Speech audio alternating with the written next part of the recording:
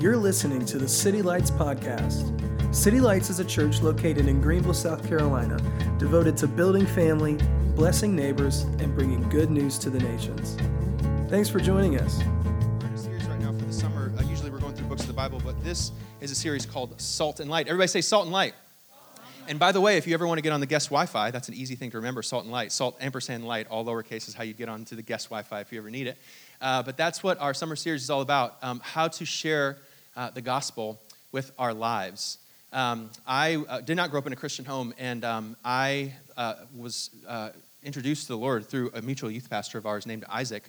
And I don't remember a sermon that he ever said, but I remember that he opened his door for his wife, and I remember the way that his jokes were uplifting but yet funny, and I remembered that he seemed to enjoy life more than most of my friends, and I said, I don't know what he's following, what he's about, but I want what he has. And I think that's what Jesus means in the Sermon on the Mount when he says, you don't just have salt, you don't just have light, you are the salt, you are the light. Your message, your tone, your body language, like it all continually communicates what the gospel is in a common language for people. And so we took these different topics, not because one topic's more important than the other one, but because they're louder in common language between secular and gospel. Like people that are believing in the gospel or not are married, right? People that are believing the gospel or not experience singleness. They experience in the gospel or outside the gospel race, which is the topic I'd love to talk about next week. And so that's where we are right now, is like, how do we communicate the gospel without words? How do we communicate in our patterns, our ethos, our life, our rhythm, our future, our past? And how would a marriage in the gospel be different, be saltier or brighter because of the gospel?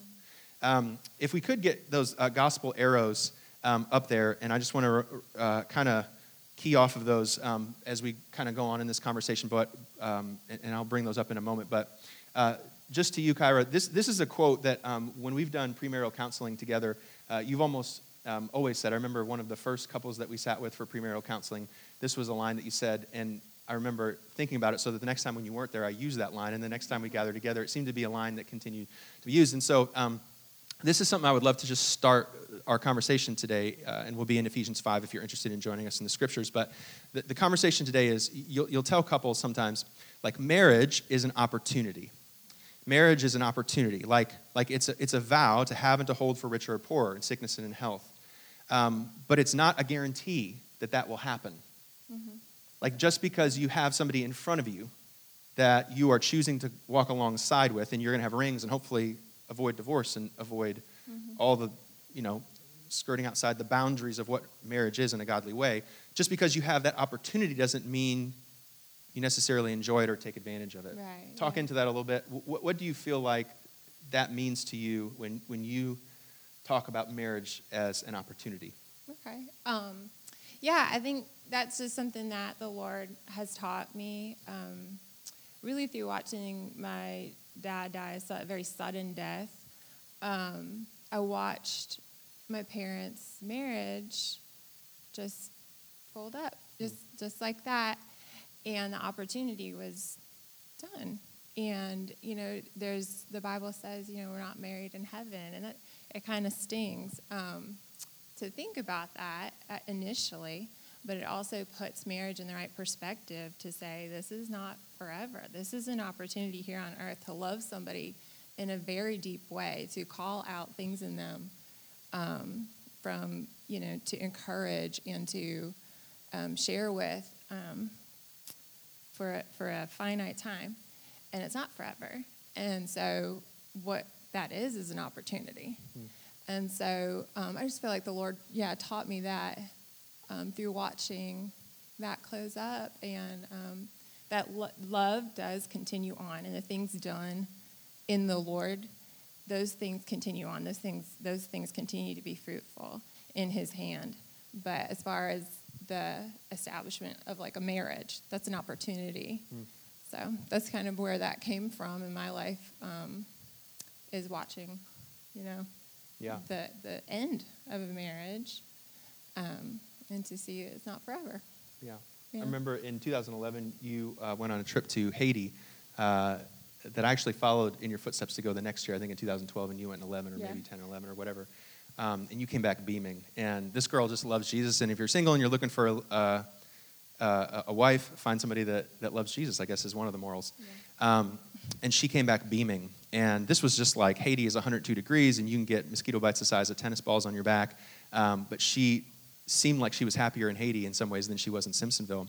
And she talked about the worship, and she talked about the prayer, and she talked about the mission and the community. And she just felt, Kyra, you felt alive. You felt like that was something where you were in your element. She's a nurse as well, and so she was able to kind of help extend the kingdom through medical care and that kind of thing as well. I was happy for you, and I was a bit sad for us. It made me feel like maybe I didn't add as much strength to your life as I thought. And it sent me down that path of the ulterior, like there's an opportunity to take it or an opportunity to miss it. We did our vows in 2005, but just because we're wearing the ring and just because we live in the same house doesn't necessarily mean I have and hold you. Doesn't necessarily mean I bring the best out of you. Doesn't necessarily mean, like, that's an opportunity that the Lord offers, and it's an opportunity sometimes that you offer me in terms of opening up your heart and sharing your life with me and sharing your goals and ambitions. But that doesn't mean I have to take it. It doesn't mean I have to invest in it. It doesn't mean that I have to nurture it. And I certainly could. We could all, those married in the room, live for 30 and 40 years and celebrate the 30 and 40th and 50th anniversaries of our marriages. Just because we're not divorced doesn't necessarily mean we're enjoying marriage. It doesn't necessarily mean we're taking the opportunity that God has put in front of us. Yeah, the Lord always gives us a choice. Like, if you find choice being taken away, that's not the Lord. He always gives us a choice. He gives us a choice every single day to choose to love one another, support one another, mutually submit to one another. There's always a choice every single day. There's a new chance and a new choice. So the gospel is the good news that he's changing everything through just repenting and believing in him, and it changes everything about us. The gospel is the good news that he came for us, that he lived like us. But he didn't just stop there. He died for us. And he emptied the tomb and emptied death of its sting.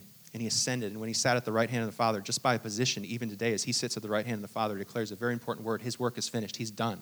Everything that is needed for our lives in work and life and in godliness has already been accomplished on the cross in Jesus' name. By grace we're saved through faith, not by works, that no one would boast. He didn't stop there, but he put his Holy Spirit inside of us to finish and complete that salvation inside of us, to sanctify us, to make him like him. And anything less than that is an abbreviation of the gospel. An abbreviation of the gospel is experiencing abbreviated life and abbreviated marriage. And so the gospel must change our marriages. It must make our marriages different. Our statistics in the church should be different from the statistics out of the church, because belief in the gospel is not passive, like I believe that the moon is somewhere out there. That moon has no implication to my life, but that does. That news, that gospel news, it insists that I either believe Jesus is Lord or something else. And if Jesus is Lord, then everything is different, including my marriage. So we're in Ephesians 5, and if I could, I'm not going to read the passage, but if you scan it, 22 through 35, we're going to go back to Genesis to walk backwards into the original intent in marriage. But I just want to make this one point in the main text today before we come back to it, and that is, if you were to point to every time it says Savior, Christ, or Lord, that in the 13 verses regarding marriage, one of the most vivid and complete and direct ways that the Apostle Paul talks about marriage, out of those 13 verses, 8 of them feature the word Jesus. Like, do you think that Paul thinks that Jesus is important for marriage? So I think what we could say about this in a very obvious and direct way is that Jesus is not just the margins for marriage. How to not get divorced, follow Jesus. Jesus is the center of it. Like he is the integrated center, the purpose, the point, the motive, the vehicle, the whole thing. Like he's not just something I do with the extra time I have after I'm married. He is the third person in the marriage and the center of everything. And without him, the marriage can't work. The marriage loses what it is. Marriage without Jesus isn't marriage, is kind of what Paul might say in a very extreme way. Going back to Genesis, though, and you can join me in Genesis 2, 3, and then we'll go back to Ephesians 5, because I think this helps to shed a light into what the good news is in light of the bad. Genesis 2:15, the Lord God took the man, put him in the garden to work it. Everybody say work it. And to keep it. Everybody say keep it.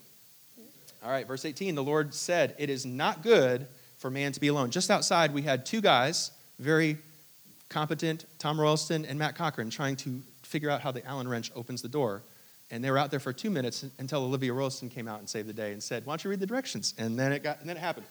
It is not good that man is alone. And it's not just because of multiplication. It's because of the entire image-bearing project. the idea of image bearing or looking like God for God and being with him forever doesn't happen without Eve. It's not complete. He said everything was good except for this, not just because Adam couldn't have babies, but because he couldn't represent God and have relationship with him completely without his sister and then ultimately his wife Eve. Okay, so next. But for Adam, no suitable helper was found. And I skipped down a verse to verse 20 just to expedite things. But no suitable helper was found, verse 21. So the Lord God caused the man to fall into a deep sleep, and while he was sleeping, he took one of the man's ribs and then closed up the place with flesh. Then the Lord God made a woman from the rib that he had taken from the man and brought her to the man. And the man said, "This is bone of my bones. This is flesh of my flesh, and she shall be called woman, for she was taken out of a man. That is why a man leaves his father and mother and is united to his wife, and they become one flesh. Adam and his wife were both naked, and they felt no shame." So lots to cover there, but just for the sake of our message this morning as we move back into Ephesians 5, this is the major point that I want us to get at, is that it wasn't not good because Adam couldn't have babies. It's not good because all of the command of what Adam was commanded to do was incomplete without Eve. He was not just to work the land, but to keep it. He was not just to be fruitful, but to multiply. And I want to talk about, by way of the curse, to maybe implicate like why some of Adam's right hands were supported by Eve's right hand, and his left hand was covered by her right hand, and her left hand was covered by his right hand. In other words, they were complementing each other in the image-bearing project to represent God well. Adam could not multiply. He could be fruitful. He could name the animals, and he was doing quite well by himself to work the garden, but he couldn't multiply by himself. And based on kind of the verbiage in the Hebrew, to work and to keep, it seems to suggest by way of the curse that Adam might have been great at working, but the keeping side of it, which is the more nurturing side, or the more less pioneering side of the thing, then Adam was in need of Eve. And then furthermore, because God is Trinity, to truly know what it's like to walk with him and to be with him and to have a relationship with him, it's not good that we're alone, let alone if it's a female or a male, that community is part of what it means to walk with God. And so for all three of those reasons, not just to have babies, but to be with God and like God and for God, Adam needed Eve. And I wanted to point this out because I think it's important as we talk about the different complementary roles. Helper, all throughout the Bible, in the Psalms and other places, is not a demeaning or subservient conversation. Like when it says that Eve is the helper, God is a helper in Psalms both 646 and 54 and many other places. It's a differentiation of roles, but it's not denoting a superior or inferior partner. And this is the example that I thought of. Me and Kyra were at the museum at the beginning of the year. We were in the Smithsonian, and I remember there was this exhibit, and it was talking about the beginning of abolitionism. And the beginning of abolitionism came out of the Second Great Awakening. That would be in the 1830s. But even before that, it talked about the kinds of conversations that were happening in the early 1800s between mothers and kids was already preceding the social movement that took place in the 30s, and then ultimately the political change in Lincoln that took place in 1860. Right. So what's the point is that women didn't vote in that election, but they were incredibly instrumental in changing it. So we think of power as tanks and ties. Power tie, power tank. Right, but these moms had their children doing needlepoint of, different race children playing together. They had, they were reading them books, and singing songs and things like this to, develop, in the home, what that looks like, and modeling what that looks like.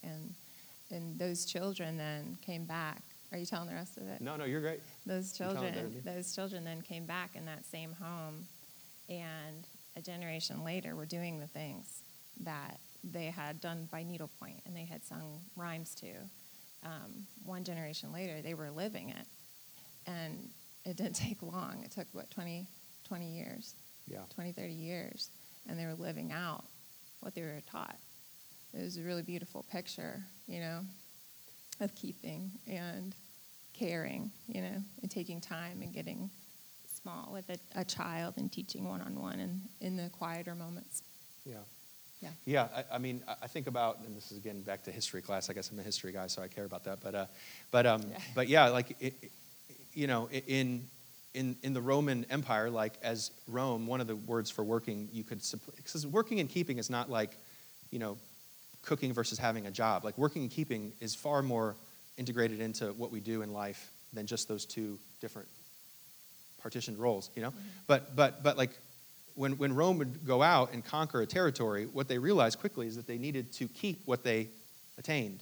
Like they needed to teach the culture and influence the home and set up farms, because no sooner as you go and conquer a new territory, that if there wasn't a society that would back that territory up by installing it and developing it and cultivating it, then you would work something and never keep it. Yes. And God's command to Adam, and ultimately to Adam and Eve as one, was to not just work something, but to keep it, to see it flourish, to see it grow. And when I, have the kids and you're on vacation and they eat Coca-Cola and Hot Pockets every day, that's not keeping it. Yeah. That's not keeping it very well. And that's not an excuse for me to say, I'm not as good at cooking, so I shouldn't cook. No, that's you showing me and teaching me actually a good cook. what as time goes on, hopefully I'm growing in following you on it. But that's teaching me, like, my image-bearing role is not complete if it's only working and not keeping, if it doesn't have a sense of establishing the work that's been done. And that's what I see in the passage of Genesis 2. I know we didn't talk about this, and I don't mean to pull us off track, but I've been studying a lot I've been doing my quiet time in Proverbs, and over and over and over again. I've never read it one chapter a day like this, and each chapter opens up. It says, like, listen to your mother and your father, tie these things around your neck, wear them on your head. Like, I'm going to teach you wisdom. And then it goes on later, and it has this personification, this imagery of Lady Wisdom in Proverbs. Yeah. And later says, I was with God at the creation. Wisdom was. And as you watch this book unfold, it's speaking not necessarily to the moment, but the moments that will come and the things that will be built and the things that take time. And wisdom just oversees the whole thing. So she's like, it's a picture of Christ, is wisdom. And but through the book, it's personified as a woman, Lady Wisdom. She stands on the street corner. She, calls you have, understanding, seek understanding. And it's a more long road than a quick conquering. But as you're, talking about, transforming a culture, and it's just a longer road, I guess, is the point. Yeah. That I have with wisdom, and I think that God, there is the helper of the Holy Spirit being a helper. There's flavor to that. There's everyday depth and flavor, and it's for the long haul. Yeah, of development. Lots to talk about there, but to continue on, Genesis 3 says this: the woman saw the fruit of the tree, and it was good for food and pleasing to the eye, also desirable for gaining wisdom on her own wisdom, not the Lord's in that case. She took some and ate it. She also gave some to her husband who was with her, and he ate it. Then the eyes of the both of them were opened, and they realized that they were naked, and they sewed fig leaves together and made coverings for themselves. So what I see in this passage, just taking on the topic of marriage, let alone broader theology and gospel and all that kind of thing, is so Adam and Eve,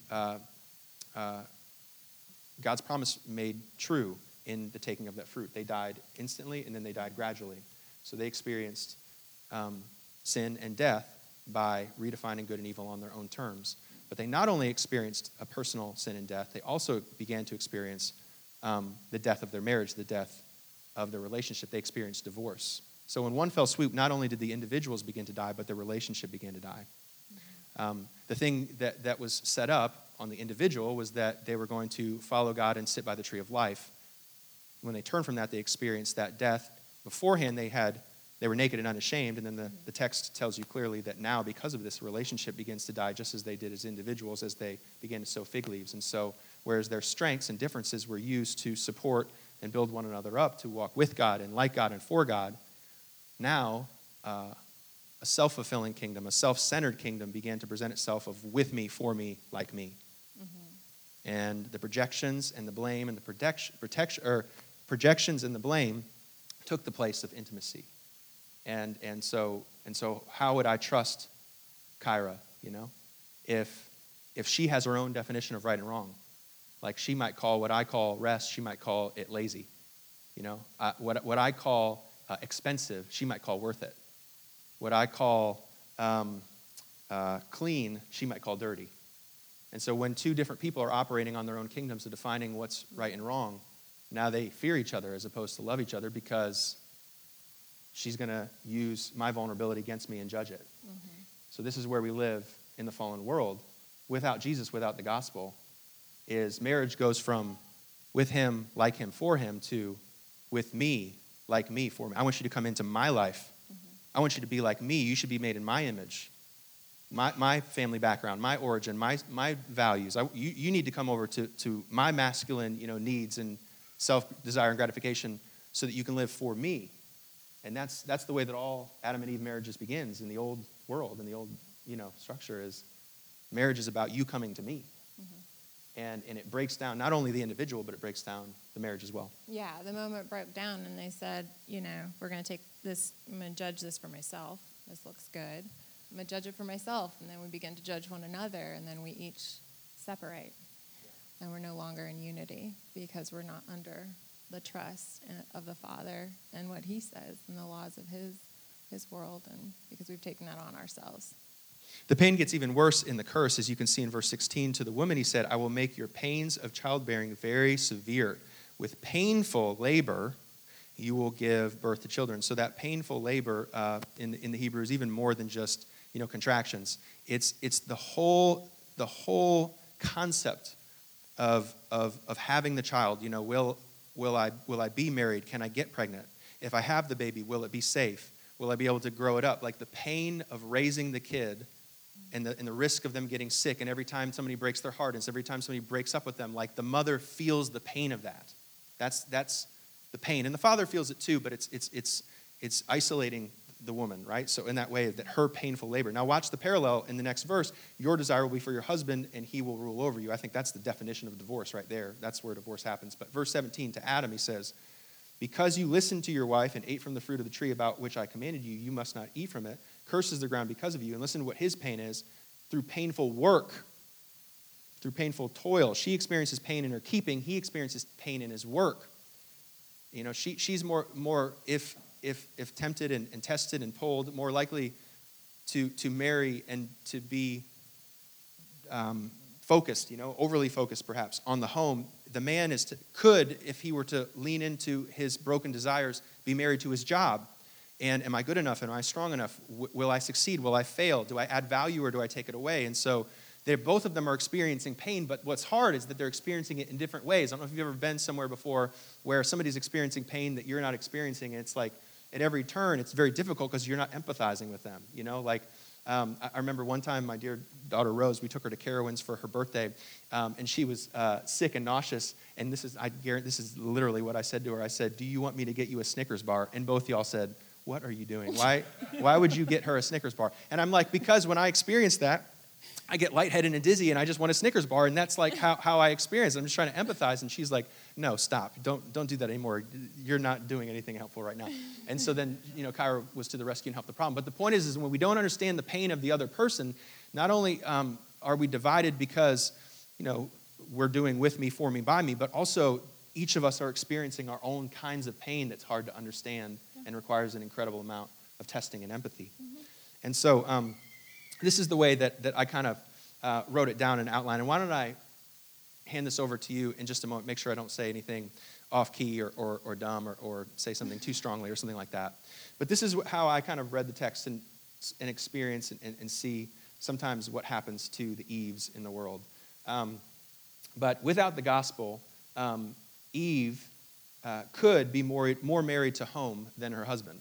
She could be more concerned with the home, the nurturing, the childbearing, the fear of what happens if something were to disrupt the keeping of the home, because she's wired that way. And that's not a bad thing. It can get taken askew, So, for example, we were watching this show called Cake Boss one time, and this guy comes out with like this dad belly and this plaid shirt, and he starts building like this little base for this woman who's like building a cake.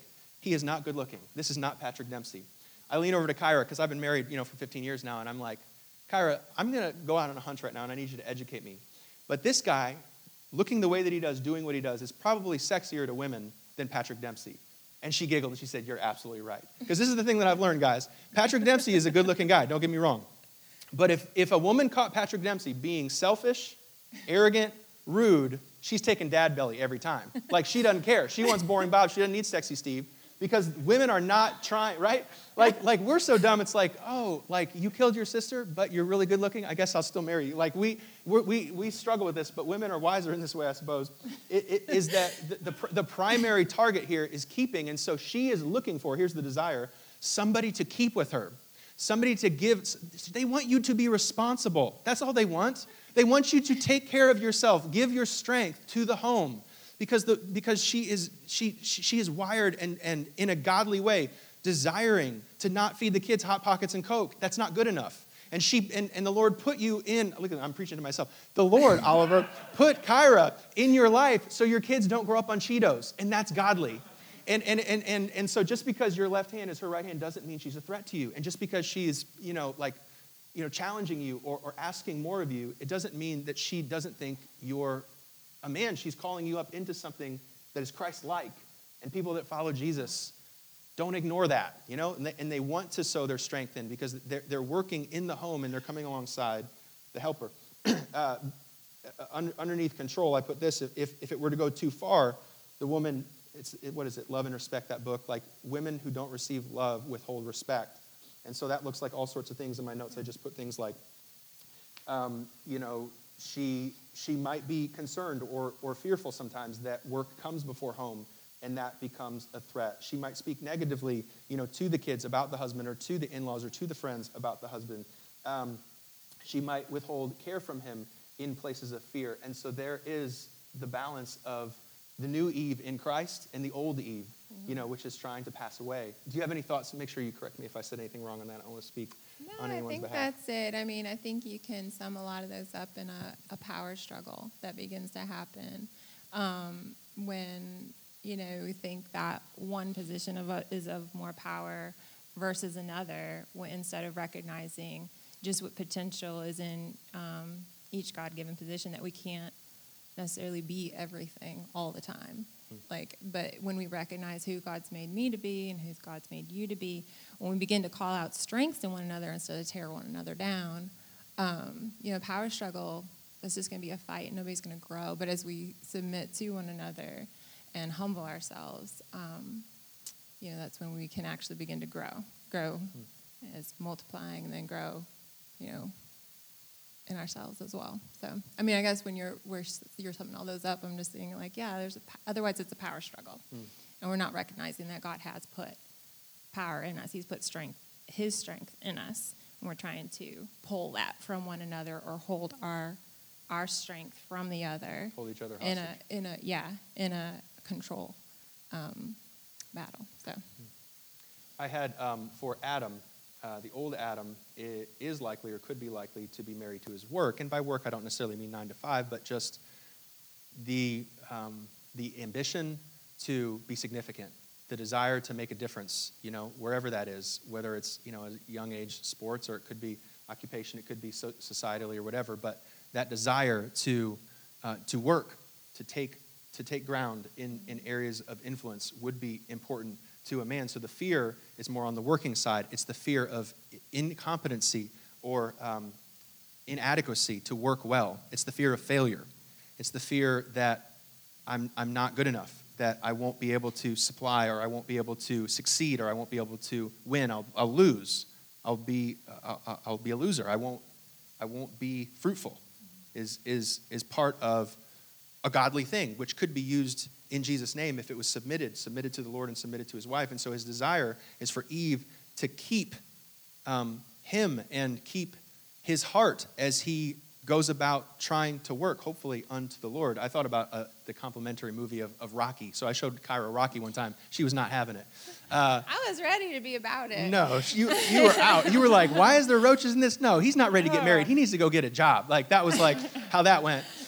And so, but it's like, right, so there's this classic, almost archetypal, picture of like Rocky's getting beat up and he's all bloody and like, what's her name? Adrian comes along and like, binds his wounds.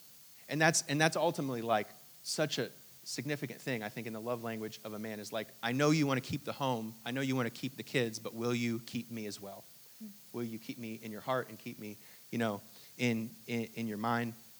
And so I think that is, the desire. And so then out of the control of that, if that's not happening, a man without respect will withhold his love, and he will disengage and become passive and get on his phone and not care about the kids and ignore them and so forth. And so the crazy cycle begins of without love. She treats him without respect, and without respect, he treats her without love. And so I guess Rocky and Cake Boss are just trying to square up and figure out life.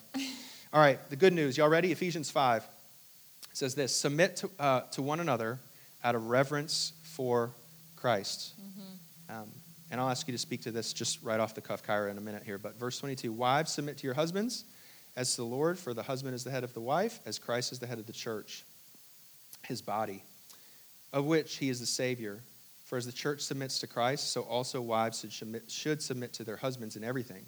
Husbands, love your wives just as Christ loved the church and gave himself up for her to make her holy, cleansing her by the washing with water through the word, and to present her to himself as a radiant church without stain or wrinkle or any other blemish, but holy and blameless.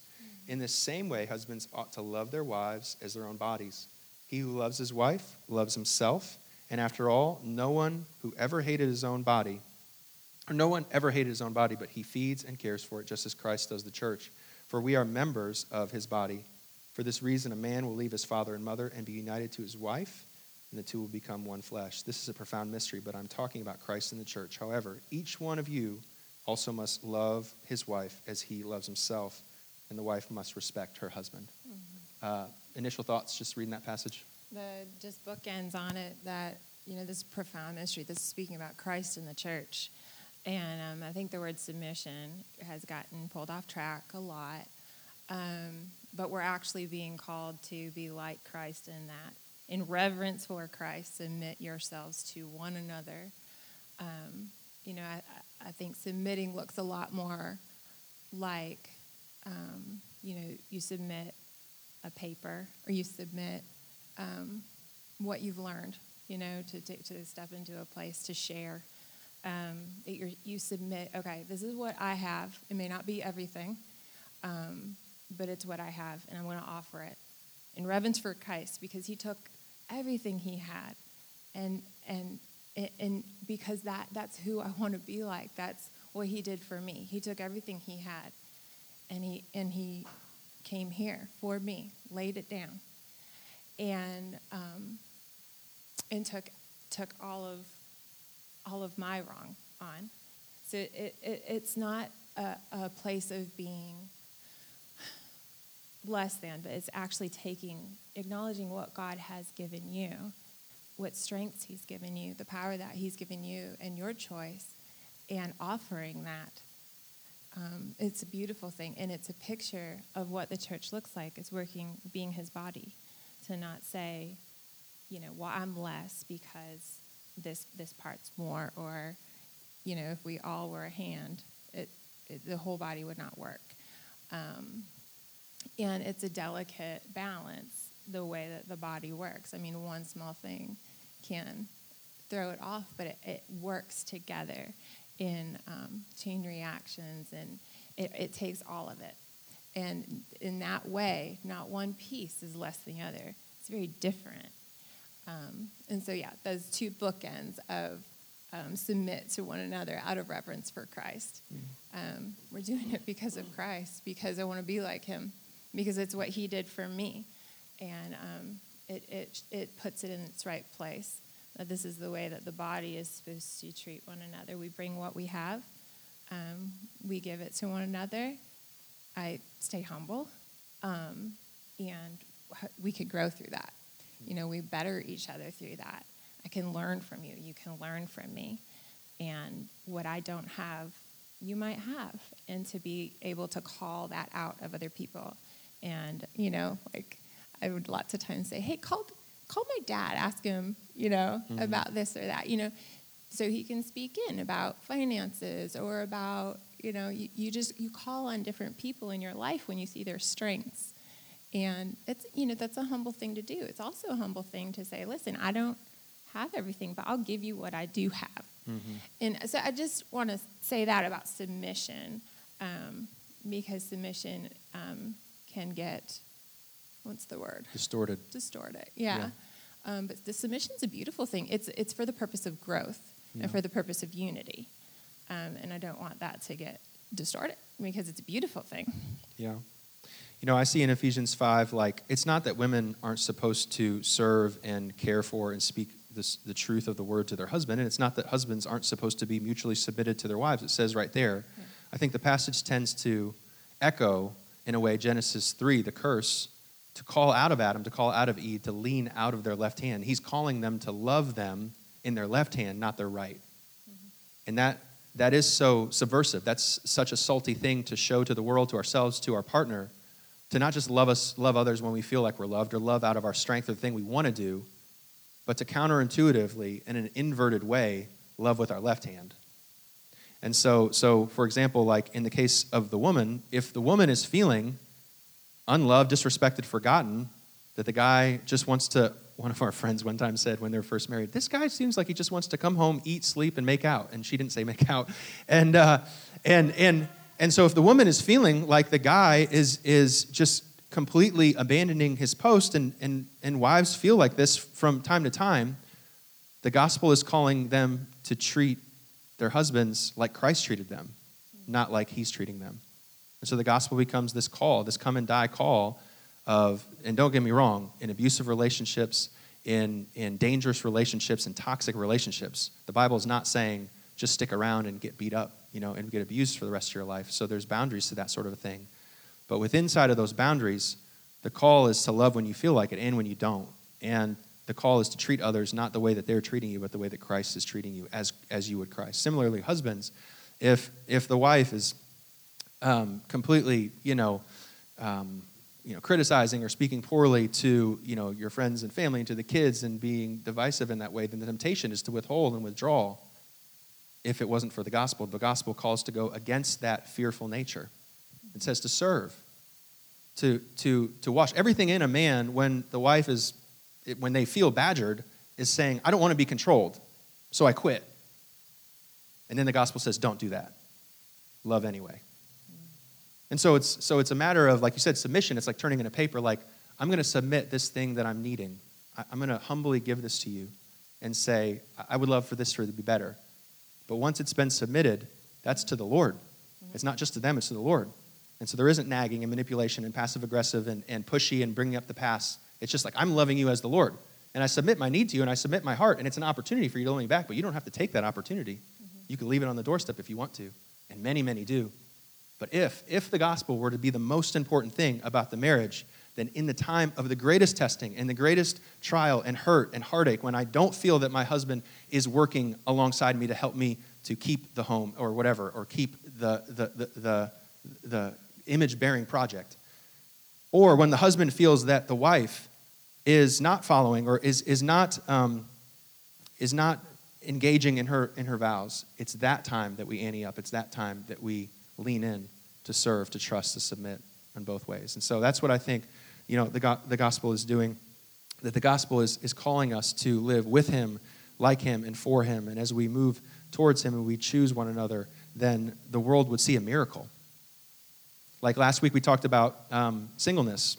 And in 2020, if you're single and celibate, like if you're single and not sexually active, you are preaching louder than T.D. Jakes, I promise you. I promise you people notice that. Like that speaks loudly. And if you are in a marriage, number one, if you're happily married, that's one thing. Number two is, in circumstances when you shouldn't be happily married, and in circumstances when the old Adam rears its head against the Eve, or the old Eve rears its head against Adam, when Adam and Eve surrender to Christ and love each other, as Christ does the church, and leans into their left hand and serves when they shouldn't and loves when they shouldn't, that is preaching a salty and bright gospel message. This is what the world needs to see and hear more than more sermon series or Hillsong videos or whatever. They need to see marriages that are Christ-centered, that are with him, like him, for him, that identify the broken and the cursed nature of with me, for me, like me. Surrender that and lean into the gospel and love when it counts the most. This is what a new creation would look like. Yeah, and I don't want to miss saying, like, that's you. Like, that's you. It's not something we're trying to walk toward. We're going to grow, but be encouraged. Like, you are light. You are salt. You're different in this world, and it should look different. And sometimes that's painful. Sometimes it's awesome. But be encouraged. I mean, that's what you're doing. You are salt. You are light. I just don't want to talk about it as if that's not who you are. Yeah. And I want you to leave encouraged, with that. That you're living a different life, and it matters. Yeah.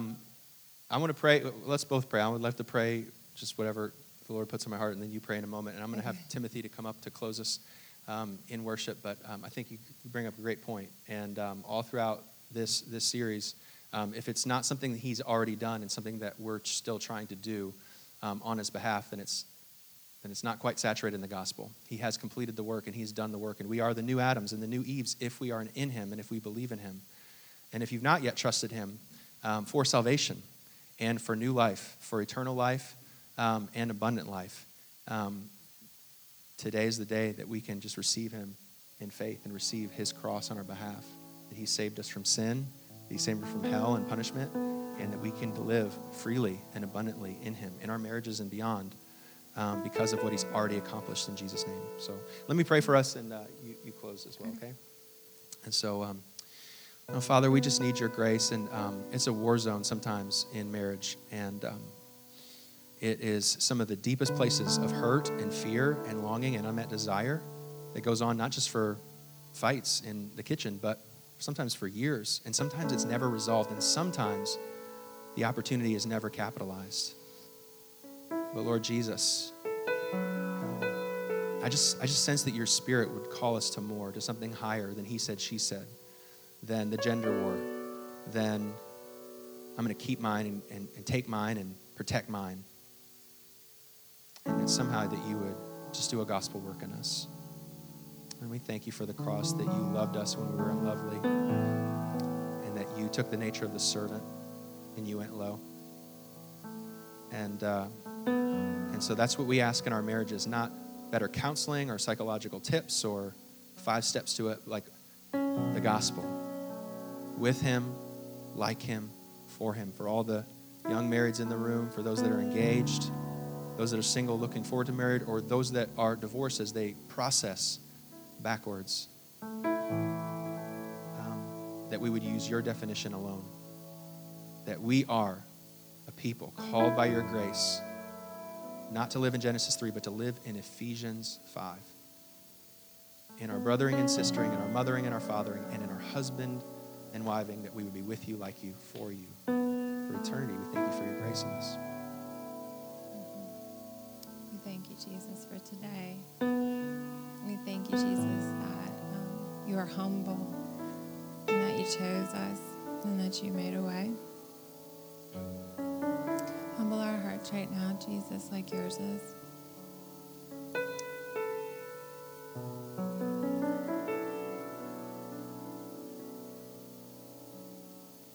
We thank you for the cross. We thank you for making a way that we can boldly approach the throne of grace. We want to be like you. And we want to learn to submit in a holy way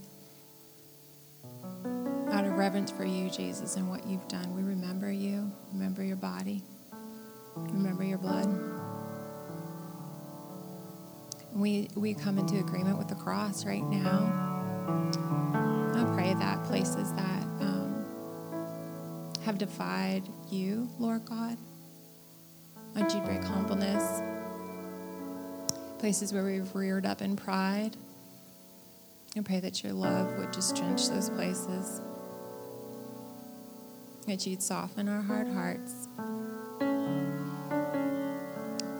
And I just bless City Lights with awareness of their choice every single morning that you give them, Lord God, to bless you, to bless others. Lord God, I pray that you call us to sacrifice, that we would look more like you, we would shine like you, Jesus, that we would be salty.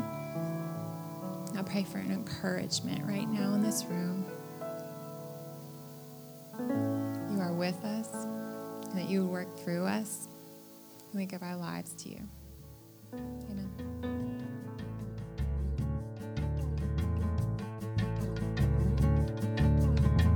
Thanks again for joining us. If you have been encouraged or challenged by this message, please give us feedback by leaving a comment on this podcast. For more information on our church, visit us at www.citylights.cc.